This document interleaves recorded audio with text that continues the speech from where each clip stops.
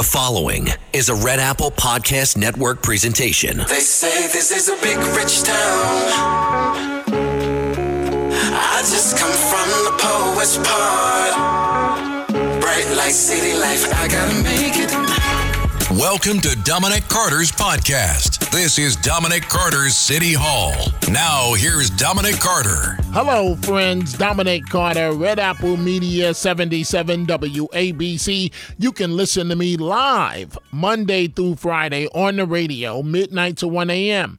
If you join me, I promise to bring it. You can listen from around the country and the world at www.wabcradio.com. I have not done much about something we are seeing constant headlines about. The situation at Rikers Island, the Department of Correction for New York City. But that changes right here, right now. Rikers wasn't on my radar screen because my thought process generally was, if you committed the crime, do the time. But it's important to remember, prisoners at Rikers are only accused of a crime. They have not been convicted. More and more these days, Rikers is being looked at as a death sentence. The violence, negligence, drugs, mismanagement, untreated medical conditions going unnoticed amid dysfunction in the jail system. The feds taking over of Rikers Island may not be the worst thing that can happen. Here's what we know.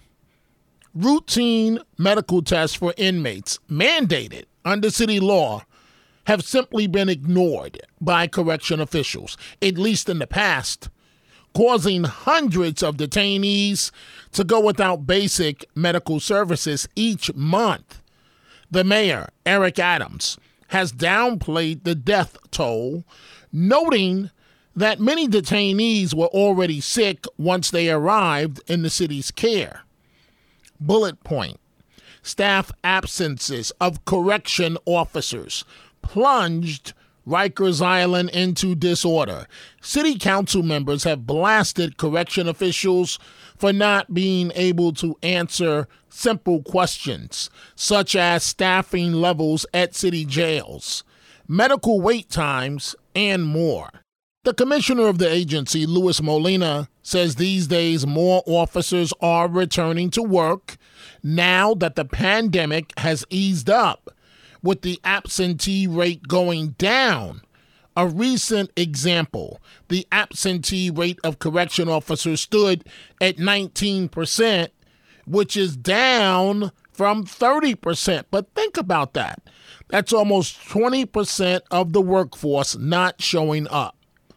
A court-ordered federal monitor overseeing the city's jails found not only pervasive violence within these facilities, but said they were also blocked from gaining access to staffing levels.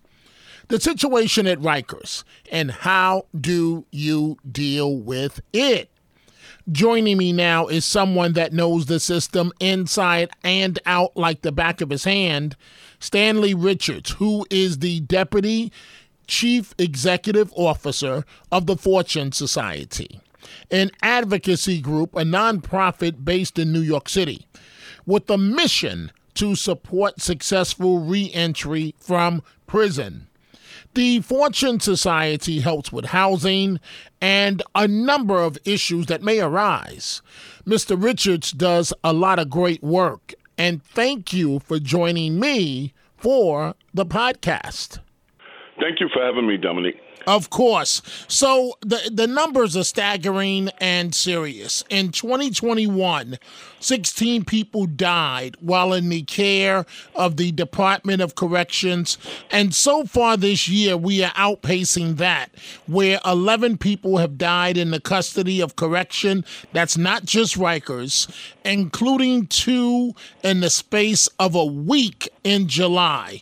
Why is this happening? It's a very sad situation.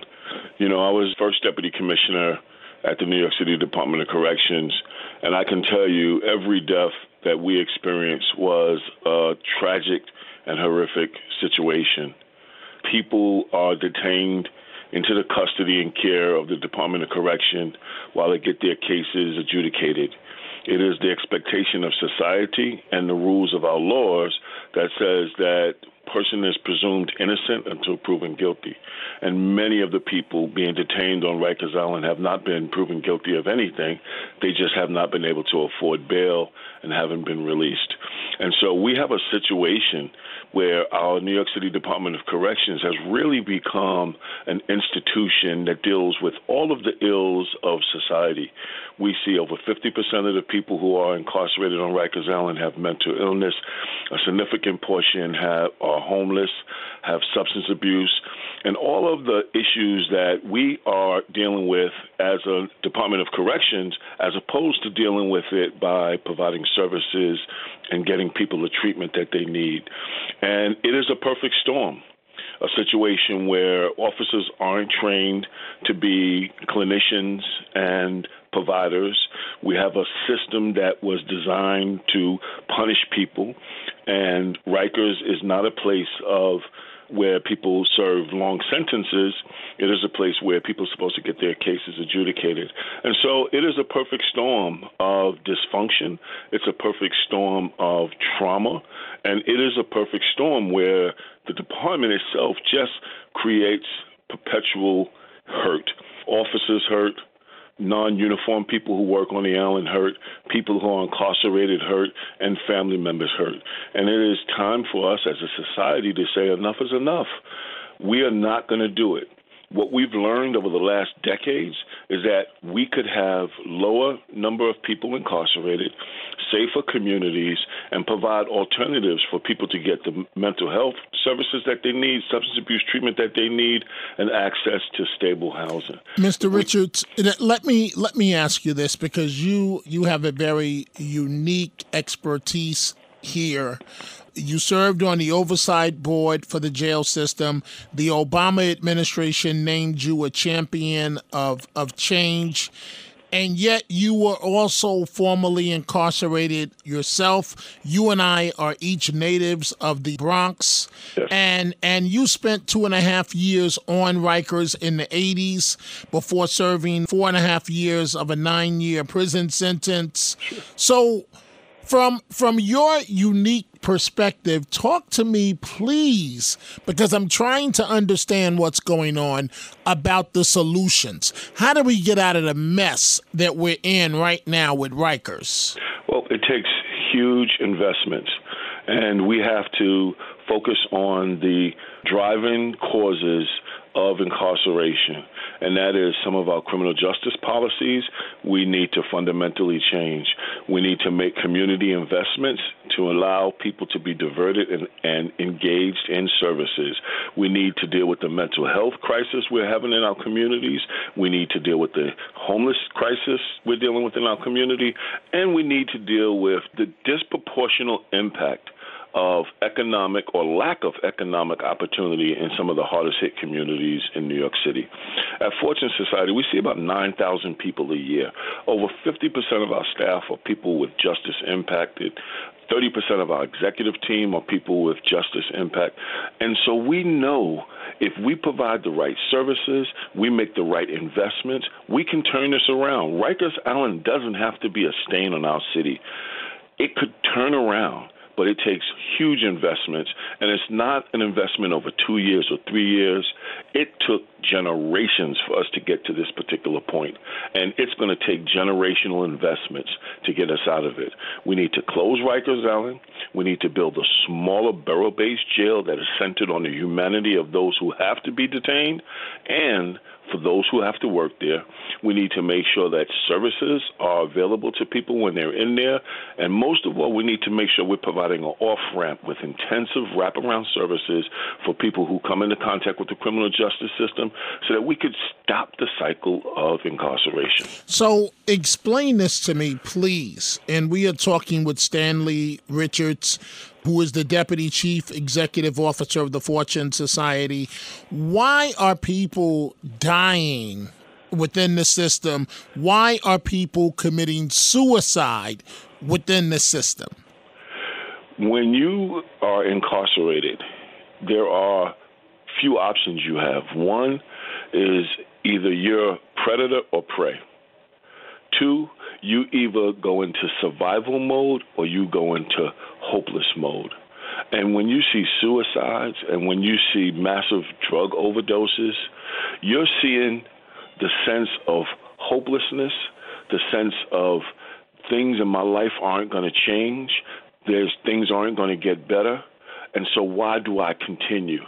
And just like all of us in the community, every day we get up and we fight our way through our life experience.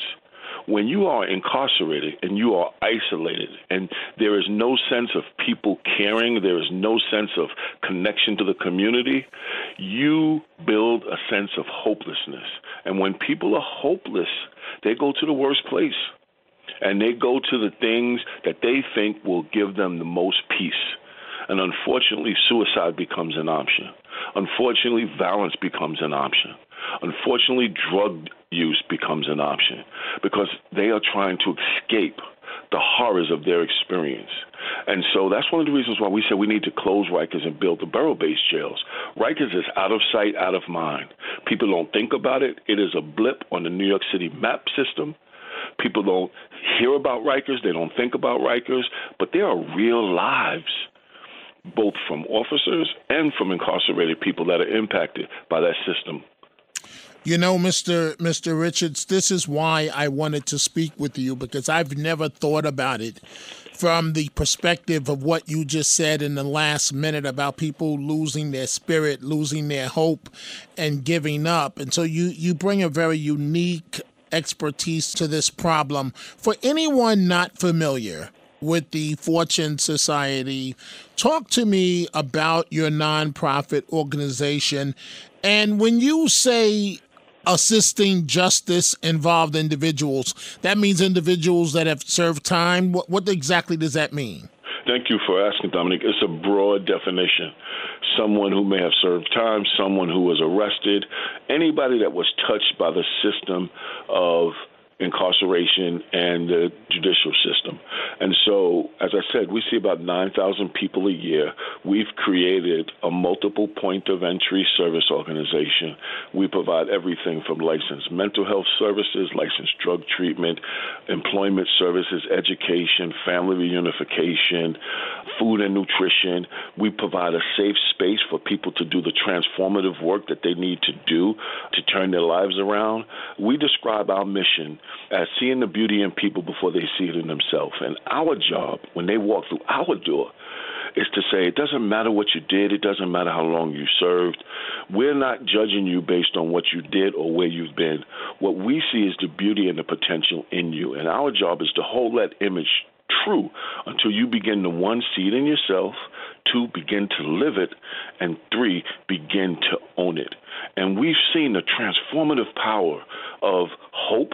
We've seen the transformative power of community and healing from trauma. We've seen the powerful effects of that. And what we have been saying to the city and what we have been saying to the nation is the time to change it is now. We have been down this road with massive incarceration for decades. It hasn't brought us safer communities. It hasn't brought us thriving communities. It hasn't brought us thriving families. It has been traumatic for the families. It's been traumatic for the communities. And it has been damaging to the people who cycle in and out. And the time to stop it is now. And we can do it. We are bold enough, we are committed enough, and we are smart enough to make it happen. We are chatting with Stanley Richards, the Deputy Chief Executive Officer of the Fortune Society. I'm wrapping up here. I only got another minute or two left here. I know that the Fortune Society provides permanent supportive housing, but what are the services people most need when they come to you initially, immediately? There's like a handful of services that people need to begin the process. One is housing, as you just described, and we've been providing supportive reentry housing. Two is a job, economic stability. They need to be able to earn a living. They need to be able to see that they can contribute to themselves, their family, and their community. Three, if they have an addiction, they need to manage their addiction through treatment and support groups. Before, if it's mental illness, they need to get involved in mental health care to either get medication or get the treatment that they need to stabilize themselves.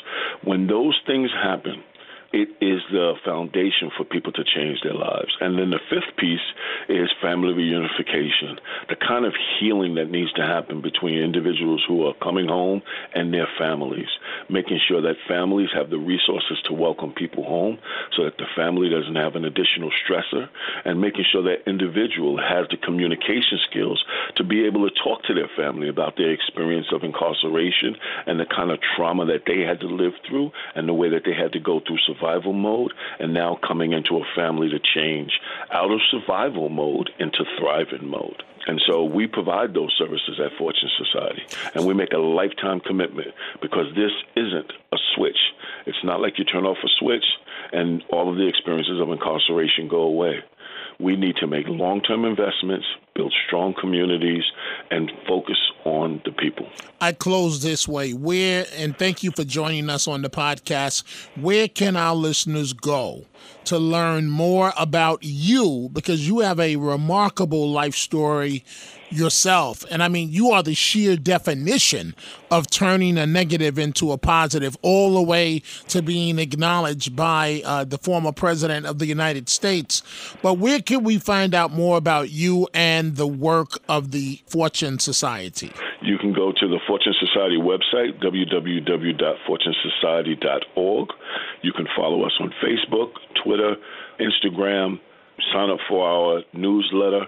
We do a lot of policy work, and we try to educate the public about the realities of our criminal justice policies and offer solutions to bring about safer communities, healthier communities, and thriving communities. Stanley Richards, the Deputy Chief Executive Officer at the Fortune Society, thank you for enlightening us. Thank you for joining us on the podcast. And man, I am really on a personal level impressed with you, your dedication, your work, and how you're trying to help others. Thank you very much. Thank you for having me, Dominic, and thank you for elevating this conversation. We need to be having a conversation about it, and then we need to be able to take action. And it's voices like you, it's perspectives like yours that will allow us to continue to have this conversation. So thank you. Again, Stanley Richards of the Fortune Society. In 2014, Mr. Richards was recognized by the Obama administration as a champion of change for his commitment to helping individuals impacted by the justice system. Going forward, I will stay on top of the situation at Rikers, and that brings this segment to a close. Folks, if you are interested in my book on my life growing up in New York City and overcoming numerous obstacles, or my bobblehead doll, you can go to my website, DominicCarterOnline.com, all one word, DominicCarterOnline.com. You can catch me on 77 WABC weeknights, midnight to 1 a.m. Go check out the Dominic Carter merchandise at the 77 WABC store, from Dominic Carter t-shirts to hats and much more. Go to WABCRadiostore.com. Dominic Carter, Red Apple Podcast, 77 WABC. I gotta make it. Dominic Carter Socials on Twitter at Dominic TV and Facebook and Instagram. Dominic Carter TV. Email at dominic.carter@wabcradio.com. Until the next episode, be well. And as Dominic always says, stay positive. The glass is always half full, never half empty. Dominic Carter City Hall.